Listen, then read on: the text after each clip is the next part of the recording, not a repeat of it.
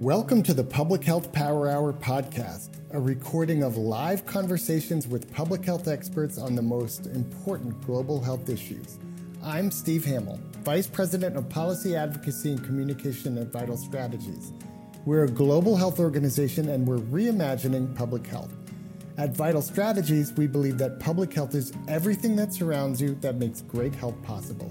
That means clean air and water, access to medicine and quality care, healthy food and places to get exercise, and removing bias and discrimination in healthcare. Here on the Public Health Power Hour, we get together to look at how the world around us shapes our health and how we can shape the environment so that everyone, everywhere has the potential for great health. And if you want to join our conversations live, please follow us on Twitter under the handle VitalStrat.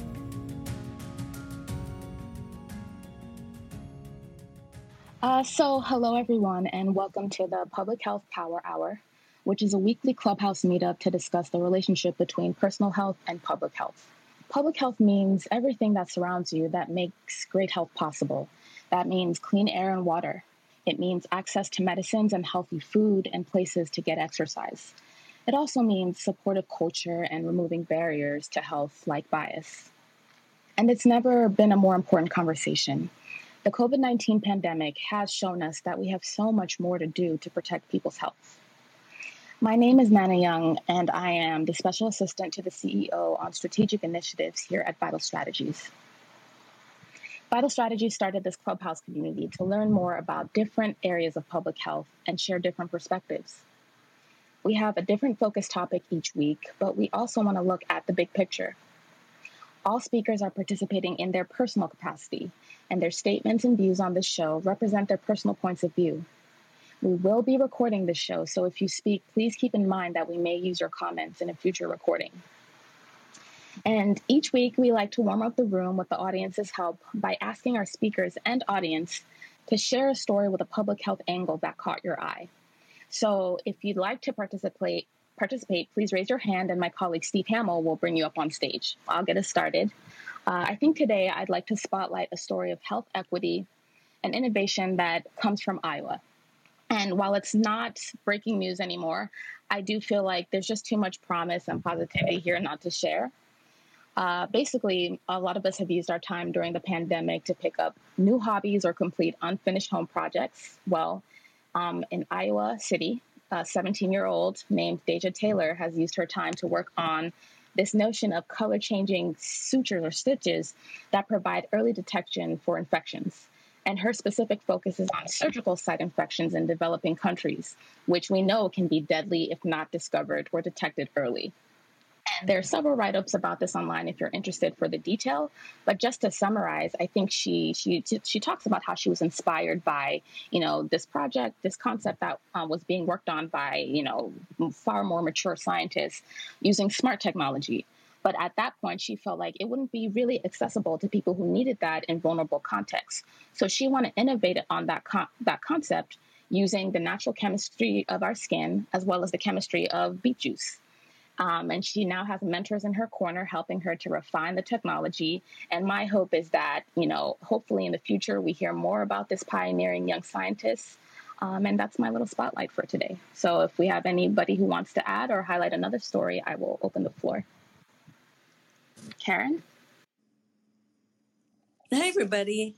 I saw something, there's a lot of terrible news right now, and this was sort of a breath of fresh air, literally. This is on, I saw this on NPR, on NPR's website, and it's about a school in North Carolina where the principal decided that a good way to transition from virtual back to in-person learning was to do an outdoor classroom.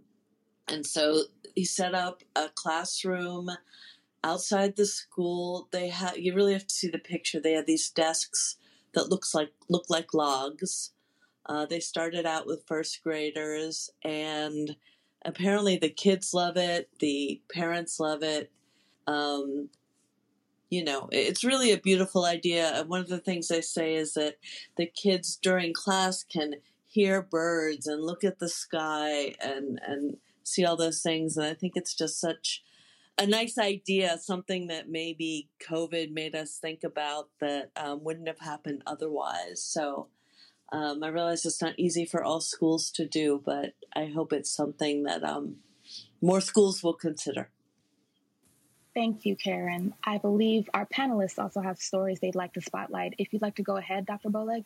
Yes, sure. So whereas the previous two stories were instances of fresh air, I'm afraid I'm bringing stale, bad air. What caught my eye this week was an article in the New York Times. It was just 2 days ago, and it was spotlighting, I guess it's a special supplement that JAMA, the Journal of the American Medical Association, has done on the topic of racial inequities in health. And what they find is the same thing that we found in 2003 with the unequal treatment report, that regardless of access to insurance, racial inequities in health still persist.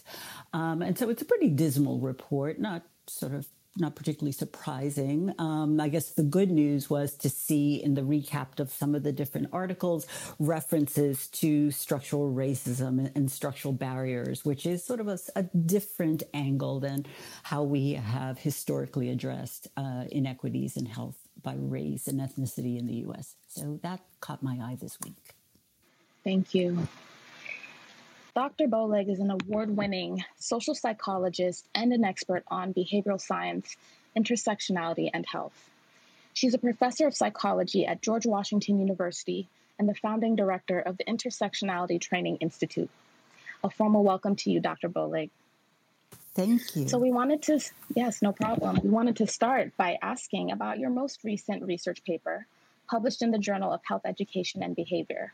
The article itself is titled, "The Master's Tools Will Never Dismantle the Master's House: 10 Critical Lessons for Black and Other Health Researchers of Color." And I can't wait to get into the 10 lessons, but feel like we first need to zoom in on the word critical for a few minutes. The word critical has become somewhat of a lightning rod word, and I want to know from your vantage point why it's important to this field of study. Well, at the risk of being redundant, it's critical to be critical. So basically, critical theories are just any that are focused on exposing, challenging, interrogating the role of power in sustaining inequities, right? And so intersectionality is a critical theory. Critical race theory is a critical theory. Queer theory, and on and on. And so it's just so fundamental to bring that piece to it. Otherwise, we end up just talking about differences and without talking about the structural inequities that underlie them. So that's what I mean when I talk about critical. Sure. Great. I mean, before we get much further, I'd like to bring in our additional panelist, Dr. Nandita Murukutla, into the conversation as well. Nandita Murukutla is Vice President of Global Policy and Research in Vital Strategies Policy Advocacy and Communication Division, as well as a social psychologist by training. So, Dr. Murukutla, what does this discussion bring up for you? First of all, Lisa, it's really nice to talk with you here, have this conversation. I thought your paper was just superb. Thank you. It was beautiful. And it was succinct, and the body of evidence that you brought with the quotes to substantiate the points you made, very moving. And to me, it is such an existential question, timeless, but also incredibly timely. And as a social psychologist, I'll confess that I love the sort of, the comfort of science, the pursuit of knowledge and reducing it all into a set of simple principles, something that's predictable. There's something very beautiful about that exercise. But I think what your paper highlights and what this discussion highlights is that ultimately these research paradigms are based on a set of beliefs and values, and hidden in there is power and a view of the world that's not always in the interests of all. And so breaking that down, I think, is crucial. And that is what this conversation brings up for me. Essentially questioning the so-called objectivity of science and data, which it seeks to do, but isn't perfect, and questioning the very fundamental principles on which they're based, I think, is a crucial exercise in the work we do. Thank you, Nandita. So I think we're ready to get into this article. Dr. Bowleg, a central thesis of your 10 lessons article is that Black and other health equity researchers need new and different tools. And in fact, the Master's Tools title references this. So can you please explain? Sure. So first, I have to give all kudos and praise to the indomitable Audre Lorde. It is from her work that I took this title, The Master's Tool. So it's not my original work. Title, it's hers. I think as so many of the assumptions that we use in research are centered on these sort of white, Western, cisgender, middle class and upper class perspectives, and we rarely question the methods that we're using, but we are quick to hide behind this sort of veneer that research is objective when we have ample evidence going back centuries that research has never been objective in many disciplines. In mine, I'm a social psychologist too, by the way. The history of psychology, for example, is just replete with instances of psychologists using the objectivity of the science to prove at every turn how Black and other people of color were inferior. Whether it was mental testing or, they had all these sort of brass instruments. There's this wonderful book on the history of psychology called Even the Rat Was White by Guthrie. And it's this sort of historical roadmap through psychology and how they would always use these brass instruments to measure facial features, comparing them always to the white standard, and always coming up with the conclusion that people of color were inferior. And so we sort of see this over and over, and yet we teach our students that, this is how you do research. Of course, it's objective. And we use all these sort of really fancy and sophisticated methods that befuddle most people. And so most people just sort of accept the premise of it without questioning. And so what I wanted to do in this article was really sort of push the field to say, wait a minute, we need to, the tools that we have historically used are not going to get us there. And I think that's being borne out, even in the JAMA article that I talked about, or the New York Times article where, you have researchers saying, my God, we're failing at this health equity thing. And I would argue, because we are using the same old tools and asking the same old questions. It's not surprising to me. Wow. Okay. So the idea that health equity researchers need new and different tools. Nandita, to what extent do you believe that this rationale resonates in contexts beyond the United States? I think it's fundamental, just to be autobiographical about it again. How people often talk about research as me-search, right? And years ago, when I started to do my PhD and I'd come to the US from India, the topic I was most interested in at that point was the influence of cross-cultural context. How does an individualistic versus collectivistic society, and that was one theory that sought to differentiate different cultural contexts, how does that influence how people think, feel, behave? And I think that sort of fundamental principle applies to so much of the work we continue to do within Vital Strategies with our partners in our global health initiatives. Some of the ways in which I thought Lisa's article resonated with me, there's so many. I'll pick just a couple, and I'm sure more will strike me as we engage in this conversation. But the research paradigm one was crucial. I think we've come to a recognition of the ecological context and how environmental features affect human behavior. So that's one piece of it. But we've not fully unpacked what today is being called the political determinants of health. So what are some of the other structural political dimensions that have kept people where they are, and how does power influence people's own paths as well as outcomes and choices? And that's a field of study that I am particularly interested in examining in the context of our work. And I think we've started to do more of that as well. And that's one of the things that I think we need to unpack more in the different contexts in which we work. The other piece in this particular paper that struck me is we're often dealing with this tension of,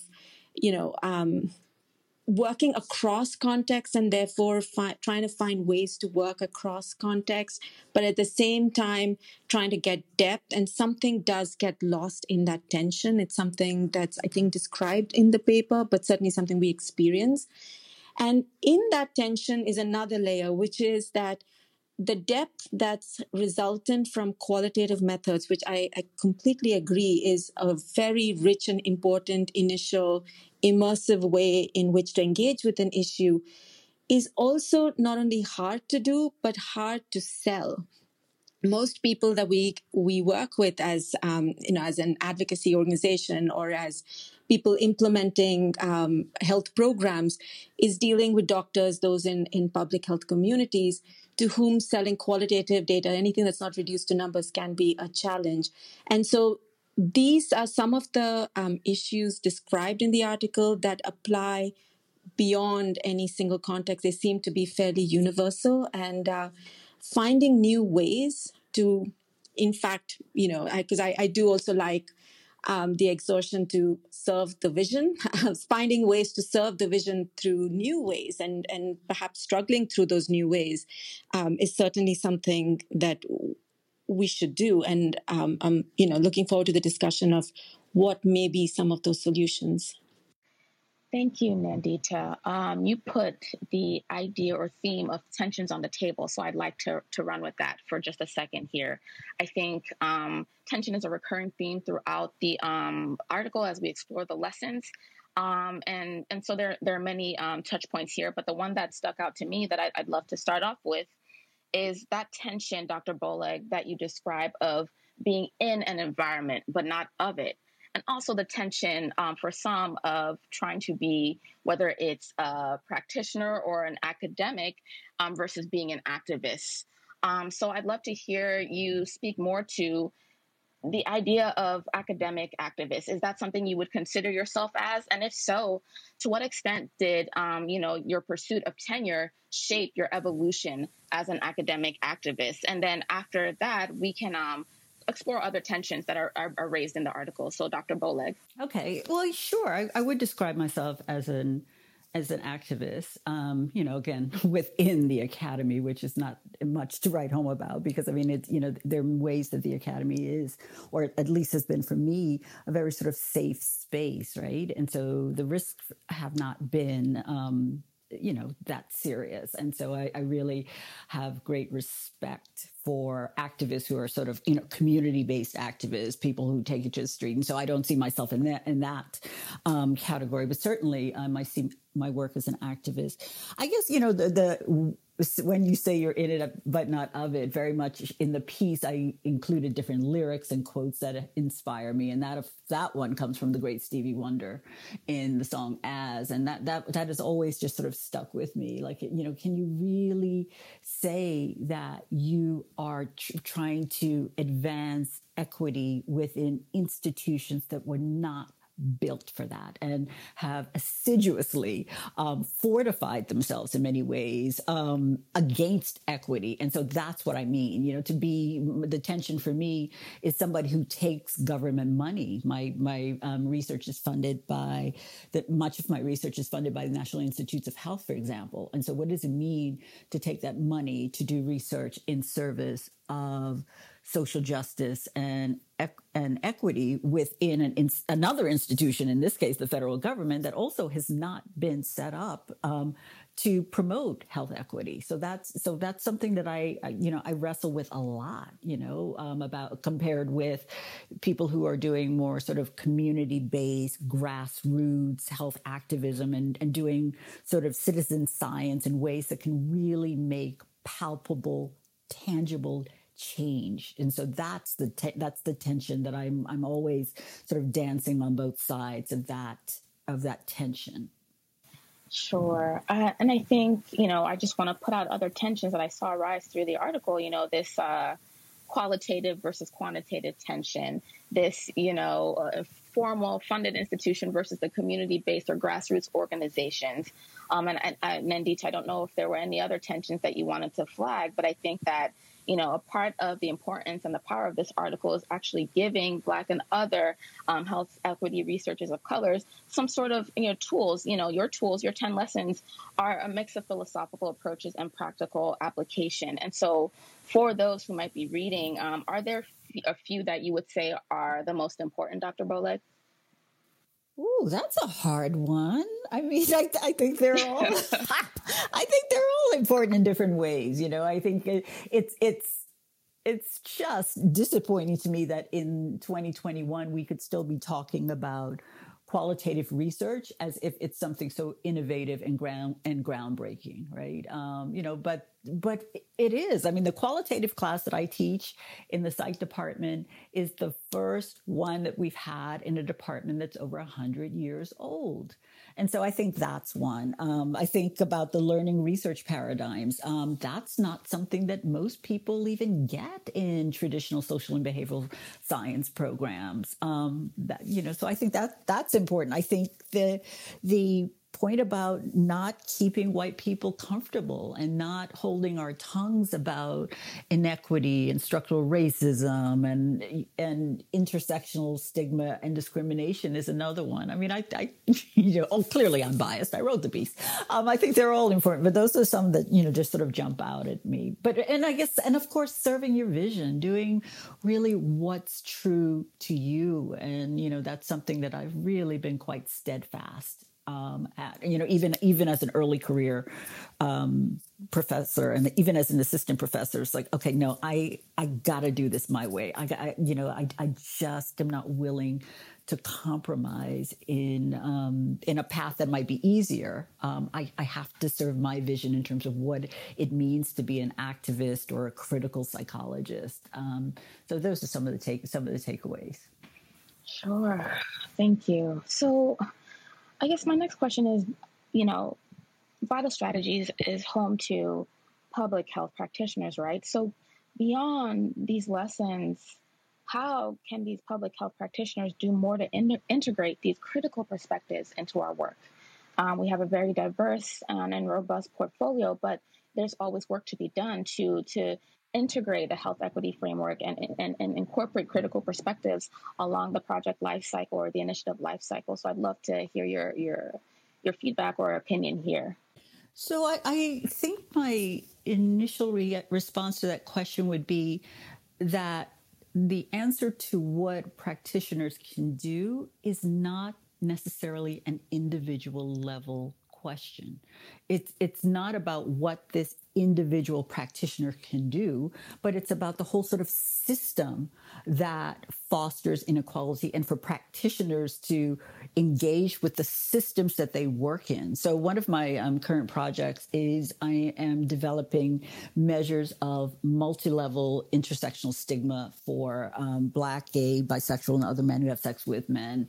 And we did interviews with men in Jackson, Mississippi. So these are Black, gay, bisexual, and other men who have sex with men in Jackson, Mississippi, and Washington, D.C. And we wanted to understand what are the multi-level barriers that they face with getting PrEP or HIV testing.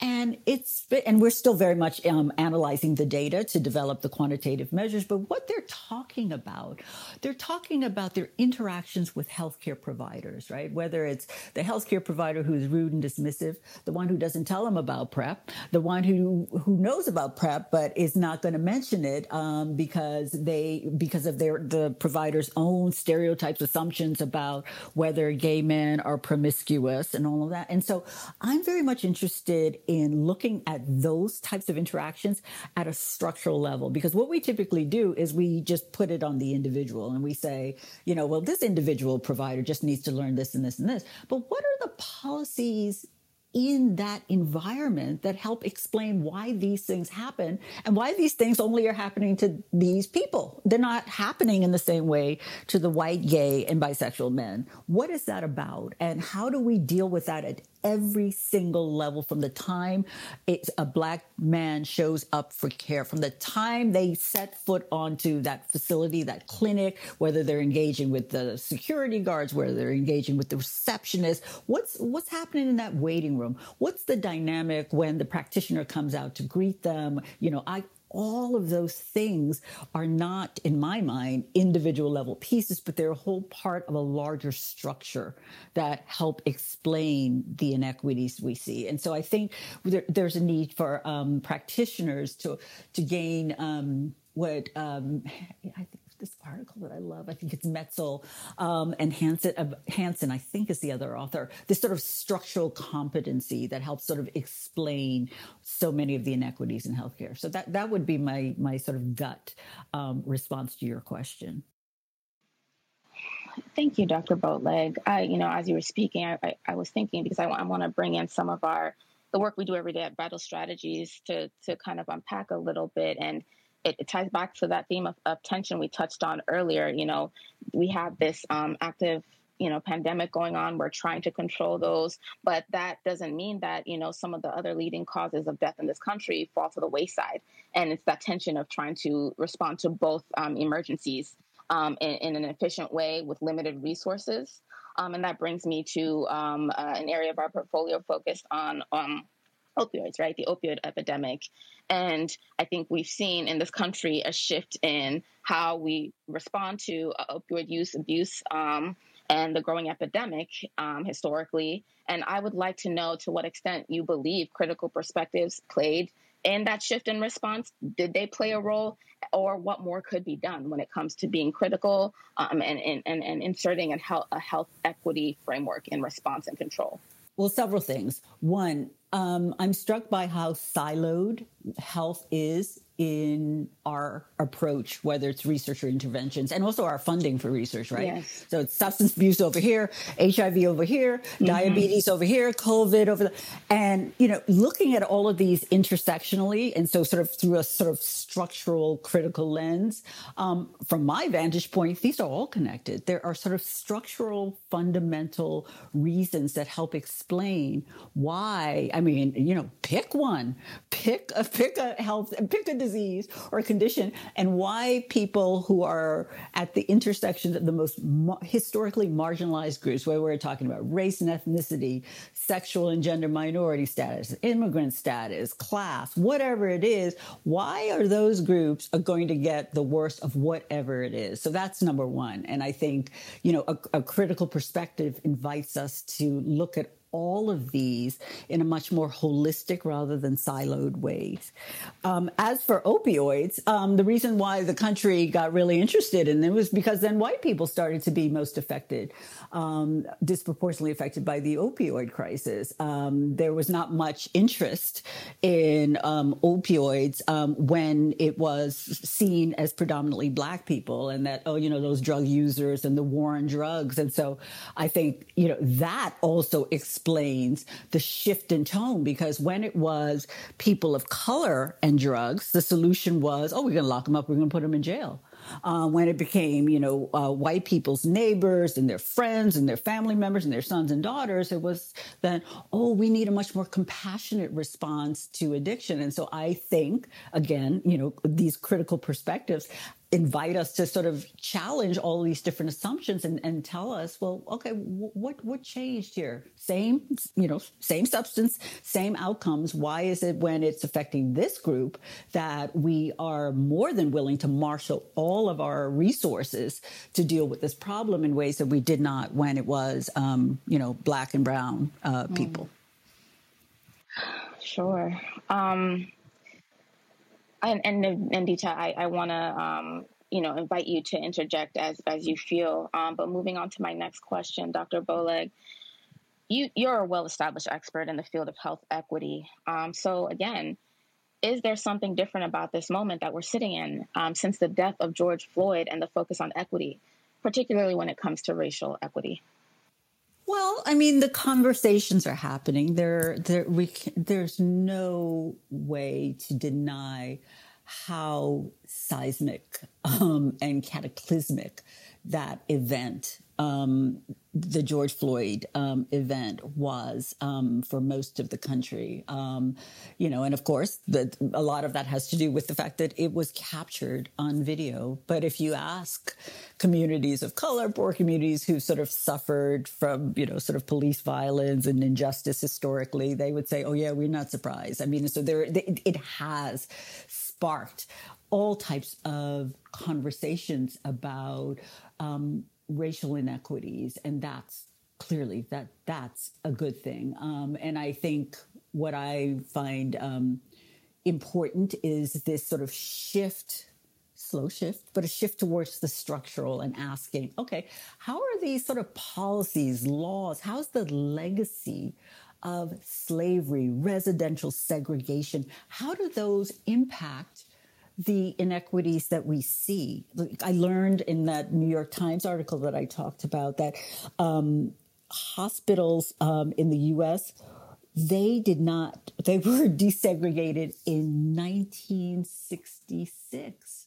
And so, and that's when they were threatened with the loss of Medicare funds. And so that is such recent history that sort of helps explain so much. And so it's that as we focus more on structure and history and policy, I think these are really, really important conversations that I hope will lead to more equitable approaches and outcomes.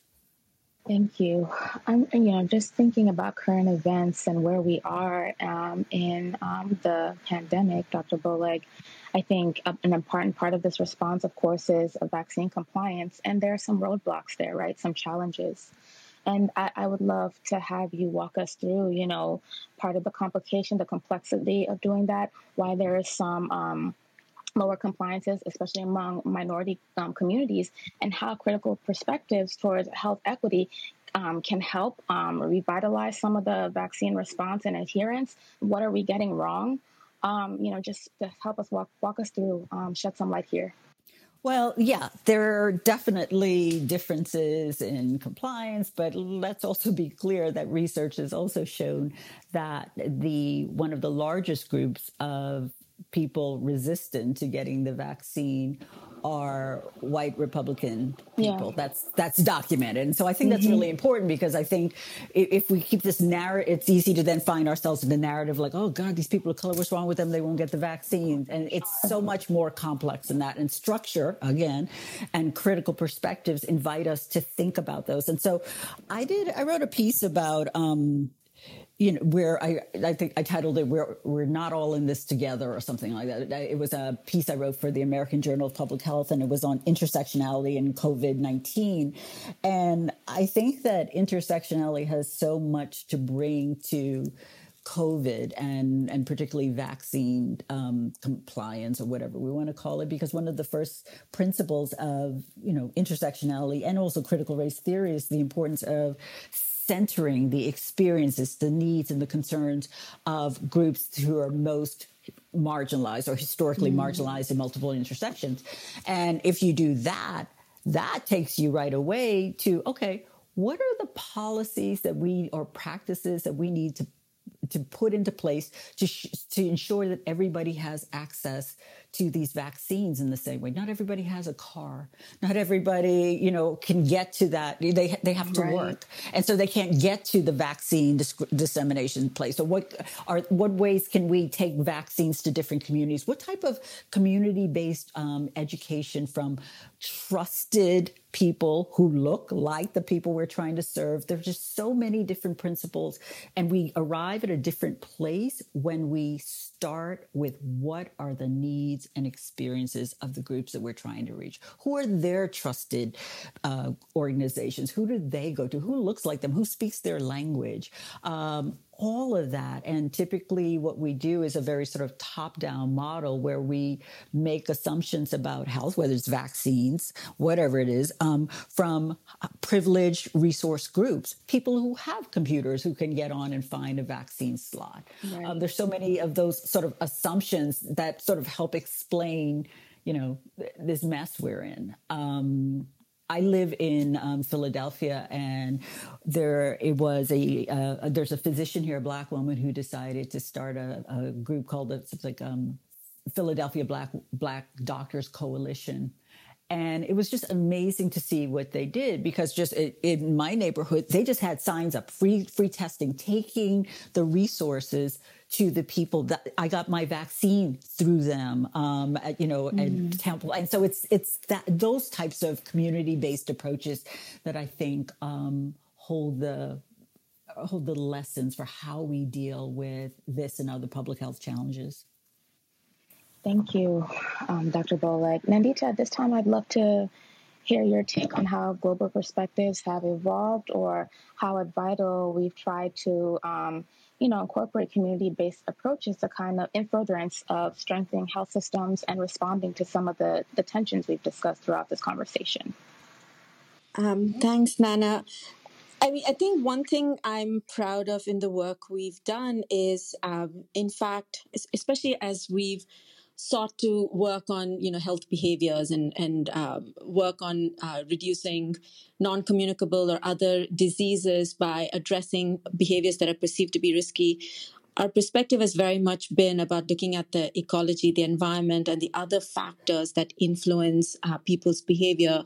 And I'm proud of the colleagues, some of them on this call, I can see, who've really led the work on commercial determinants of health. And I think that's been a very important way of addressing the root causes of inequity as well as poor health.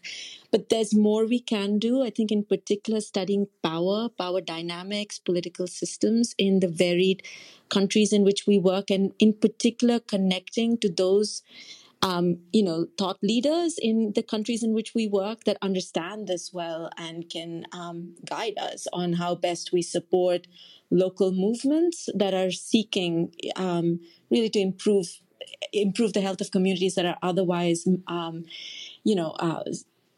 subjugated by these commercial determinants and other interests. I think that's one definite future direction for our work. The other, I would say, is around expanding our information sources. Data is, of course, one, but there's other forms of evidence. And we've talked about qualitative data here. There's social media. There's other sources of information to guide us in understanding an issue. Because I take that point that if there's no data, there's no problem. And I think that's a crucial lesson or a crucial piece of advice to keep in mind. But along with that is also democratizing that information and making it available and looking to more ways to do that. The publishing process is just as, corporatized, for the lack of a better word. It's hard to publish, it's expensive to gain access. Really, we should be looking at other ways to make information available. And, I think efforts like this, again, started by colleagues at Virus Strategies with Clubhouse events like this, other narrative forms of telling the story of the data, the information we have, I think is powerful and important. And I'll just conclude with one sort of comment as well as question. I thought the point around language was really important in your article, Lisa. How we frame problems and solutions in the language we use as well as inherit, and really questioning the language we use, I think is powerful and also so insidious, because it's hard, especially when we're often working in languages not our own, to really understand historical context and meaning. And I think that's a really powerful and subtle thing to keep in mind. I also love that point about citations and looking at whom we cite and whom we, as a result, erase through our citations. And I wondered if, Lisa, I could ask you to expand more on that, because this issue of language and really studying that carefully, knowing to unpack power in language is I think, a really important point. And I wondered if you could expand on that for us here. I'd be happy to, but I guess I first have to say that I'm so flattered with your grasp of this article. I write articles and I sort of put them out in the world, and I'm really sort of passionate about them. And then after they're out in the world, I'm like, oh yeah, what did I say? What did I say? And so it's wonderful hearing what I've written reflected back to me. And so I'm just grateful I'm grateful to know that you found this article resonated so much with you. I think language is critical. I often think that in another life, I probably would have been a linguist, because I'm just sort of fascinated by language and how language helps construct reality in many ways, how we see problems. And so, one of a most simple example is how we have historically used race, the word race, as the reason the reason for inequities. We talk about, racial differences, and we implicitly then put the problem on race rather than the racism, that it's discrimination and prejudice based on race that is the problem, particularly racial and ethnic minority status. And so that's one reason why language becomes important, because if then you're only looking at racial differences as the explanation for these inequities, and you find differences in race, then you're done, right? And you're not asking more crucial questions that can get to interventions to improve the situation. So that's that. In terms of citing is so important. I say in the article that it's the intellectual currency in the field, right? If you're not going to get a grant without them seeing citations to your work. But it's the sort of absence of citations, particularly of the work of scholars of color, that I see to be particularly problematic. And in the piece, I give the example of it was the Institute of Medicine, Institute, now called National Academy of Sciences, and they did this report in 2011 where they proposed intersectionality to be this cross-cutting framework to inform health research on lesbian, gay, and bisexual health. Right? Fantastic, of course. Yeah, I'm all there. But then when you look for the citations to intersectionality and the sort of Black women who have really, who are at the forefront, the Kimberly Crenshaws, the Patricia Hill Collins, Audre Lorde. I mean, so many Black women have talked about intersectionality, albeit not using that term, but really talking about how these sort of intersecting forces of discrimination shape the lives of Black women. None of them are cited in the report. The report finds a conference presentation, which in and of itself is interesting, because typically we cite published work, ideally peer-reviewed, but published, but a conference presentation by a white Swedish professor. And so that tells you something about how Black women's intellectual contributions are sort of undermined and obscured and ignored. And so that's why, and I cite in this paper this whole movement about cite Black women, because there's research showing that they're much less likely to be cited compared with white women. And so I encourage people to cite scholars of color. And if you're a scholar of color, be sure to cite yourself in your work. I think it's so important. Oh man, I'm so happy we got to unpack and tease out so many different elements of these lessons. And Dr. Bowleg, I do want to say that I appreciate the thoughtfulness that you brought to the mix of philosophical approaches versus practical application. And this final element that I want us to touch on really resonated with me, this lesson around self-care which in my notes I have, AKA rest as revolutionary, because it's a theme I think I've personally observed just crop up several times, especially during the pandemic. I mean, most recently, there was evidence of the backlash when Simone Biles, for reasons around self-care, decided to step away from the Olympics. So we can talk about that. I mean, I think as a professional, COVID-19 has highlighted the importance of self-care and drawing one's own guardrails and boundaries when you have to bring your work home during lockdown. And then also just being in that tension of professional activists and trying to advocate for social justice, but knowing when to step back to avoid burnout. I see many of my colleagues who are at risk of burnout trying to push these issues and also, be present in their daily professions. And, it's hard to kind of accept that sometimes temporarily stepping away from that work is an essential part of the self-care that you recommend. So I'd love to hear you expand here. Are you familiar with the work of the NAP Bishop, Tricia Hersey? I'm not. Oh, you must Google her. Just Google sort of Nap Bishop. And she's, there's this wonderful podcast I can send later for you to put in the show notes of her talking about rest as resistance and rest as revolutionary.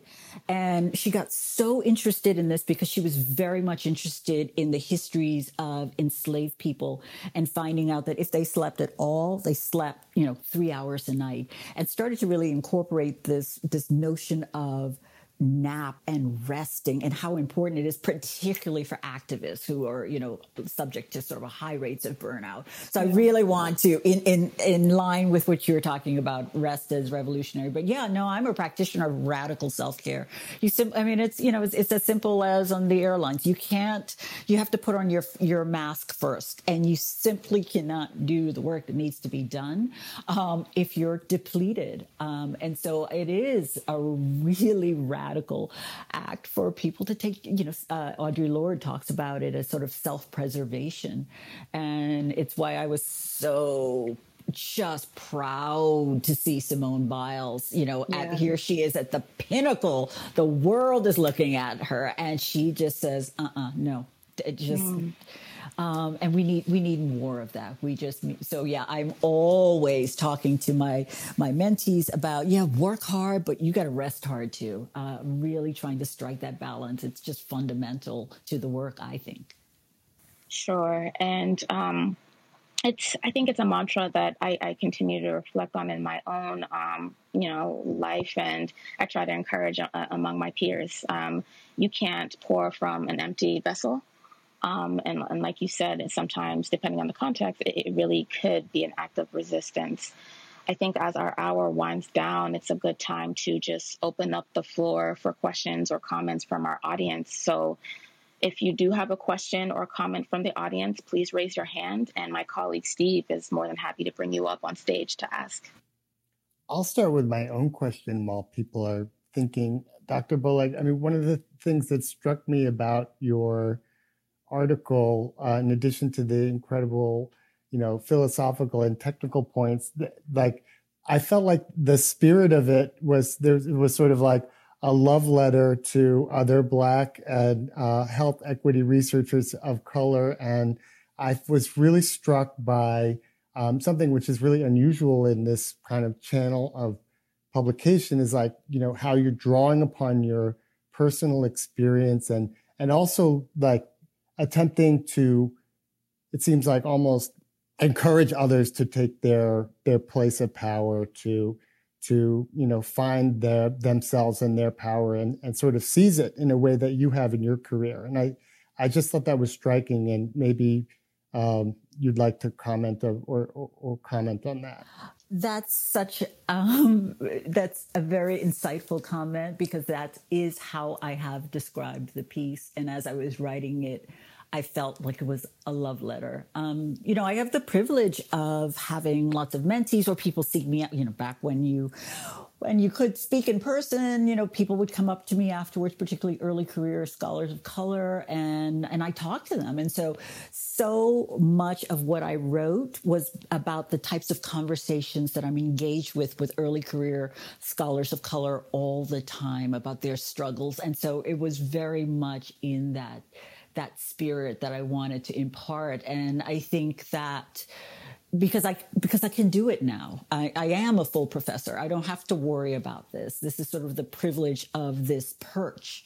And so I wanted to, extend my hand to people who are where I was as an early career professor and say, yeah, it's scary, but come on, keep coming. Yeah, I know it's frightening, but come on.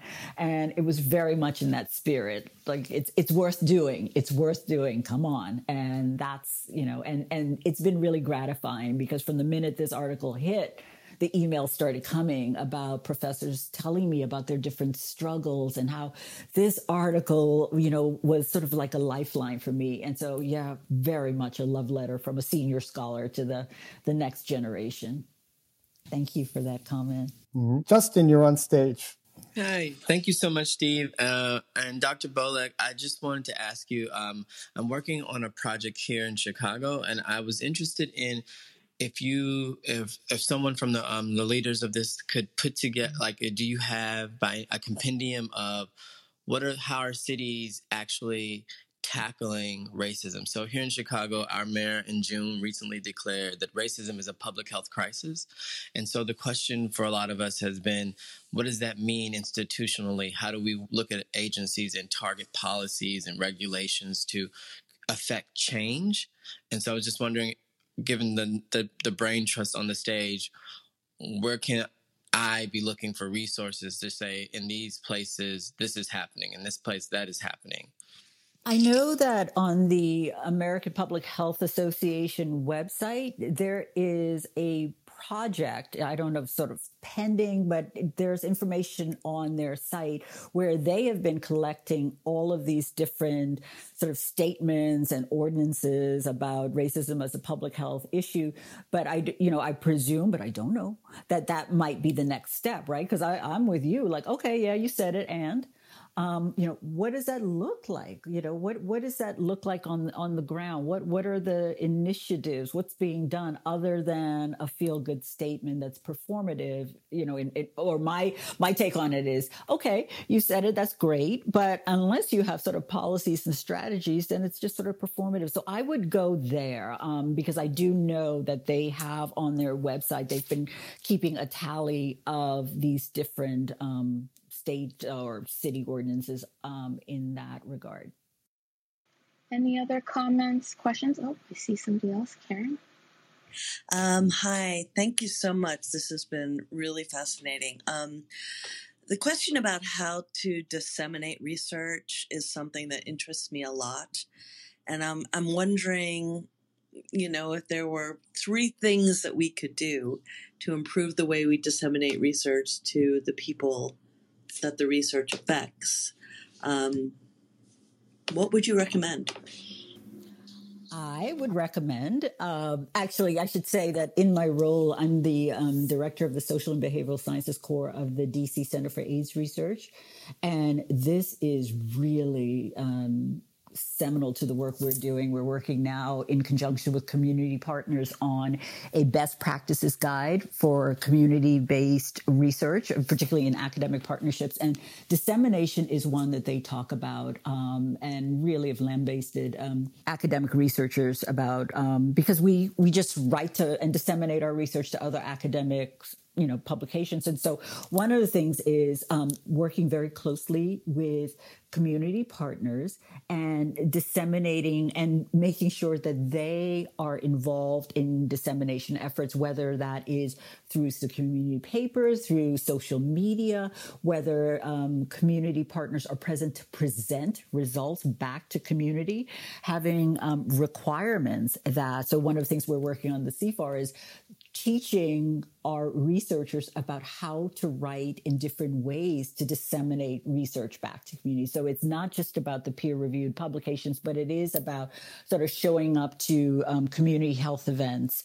It is about op-eds. It's about using social media, but basically, most importantly, it's about having the communities tell us what are the best ways to disseminate research. And of course, we need them because if you show up with all your academic language, well, you're there, but that's not going to help. And so it's really about the sort of close engagement with community partners about how you disseminate work in different ways, and that it must not just be written, and it must be in other languages, for example.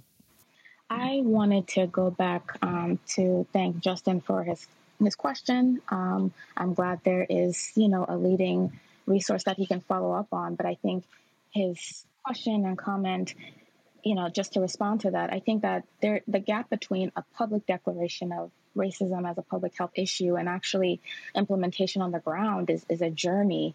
And it takes a lot of, meaningful investment to make that a reality. And, what I've observed in public health is that, there's this like roadblock between being able to respond the same way you would to, an infectious disease or cancer. But when it comes to racism, minds turn blank. And I think this article, articulates that, where our traditional public health tools, maybe they need some updating. We're going to need some different kind of thinking and some cleansing of our lenses to be able to meet this with the response that it needs as a public health issue. And that will require new partnerships. It can't be maintained, or maybe change won't be driven by our traditional institutions. And so I think it's important to explore that landscape, be very intentional, invite people, share the resources, new modes of communication. We have social media, we have new influencers. So I'm hoping that the progress, includes this crosscut, this intersection of community that we've created, as is the case in this Power Hour. So I just wanted to leave that on the table as well. If I may add to that, I wanted to say I am increasingly convinced that the change that we need is not necessarily going to come in a top-down fashion. I think we look to the Black Lives Matter movement as an example of just, transformative change in a very different way than we've seen historically. And so it really is about these sort of community-based and grassroots movements. I think that's right, Dr. Bowleg. At this time, I want to open up the floor to both of our panelists in case they have any concluding remarks. Well, this has been a wonderful conversation, and thank you for organizing it. Thank you, Lisa, for joining. And no concluding remarks except a lot of reflections and, continued conversations, I hope. Yeah, thank you so much for the opportunity to talk about these ideas. I think they are so important in terms of sort of stimulating and getting us to where we need to be in advancing health equity for all in this country. Thank you all. Thanks to the both of you, our panelists, our engaging audience, the support team behind this event. I just hope that we can have you back on Public Health Power Hour in the future. And we like to close out each week with something you can do to advance public health. Please do go ahead, follow up, and Google Dr. Bowleg's article. Those lessons are incredibly helpful. Find one that resonates with you and practice it in your own profession and personal life. Again, thank you to everyone for being part of today's Public Health Power Hour, and have a wonderful day. Thanks again for joining us for this episode of the Public Health Power Hour. We hold these live conversations several times a month on Twitter Spaces. Follow us at VitalStrat on Twitter to join the conversation in real time. We'd love to see you there. To learn more about how Vital Strategies is reimagining public health, go to www.vitalstrategies.org. I'm Steve Hamill with Vital Strategies. Join us next time on the Public Health Power Hour.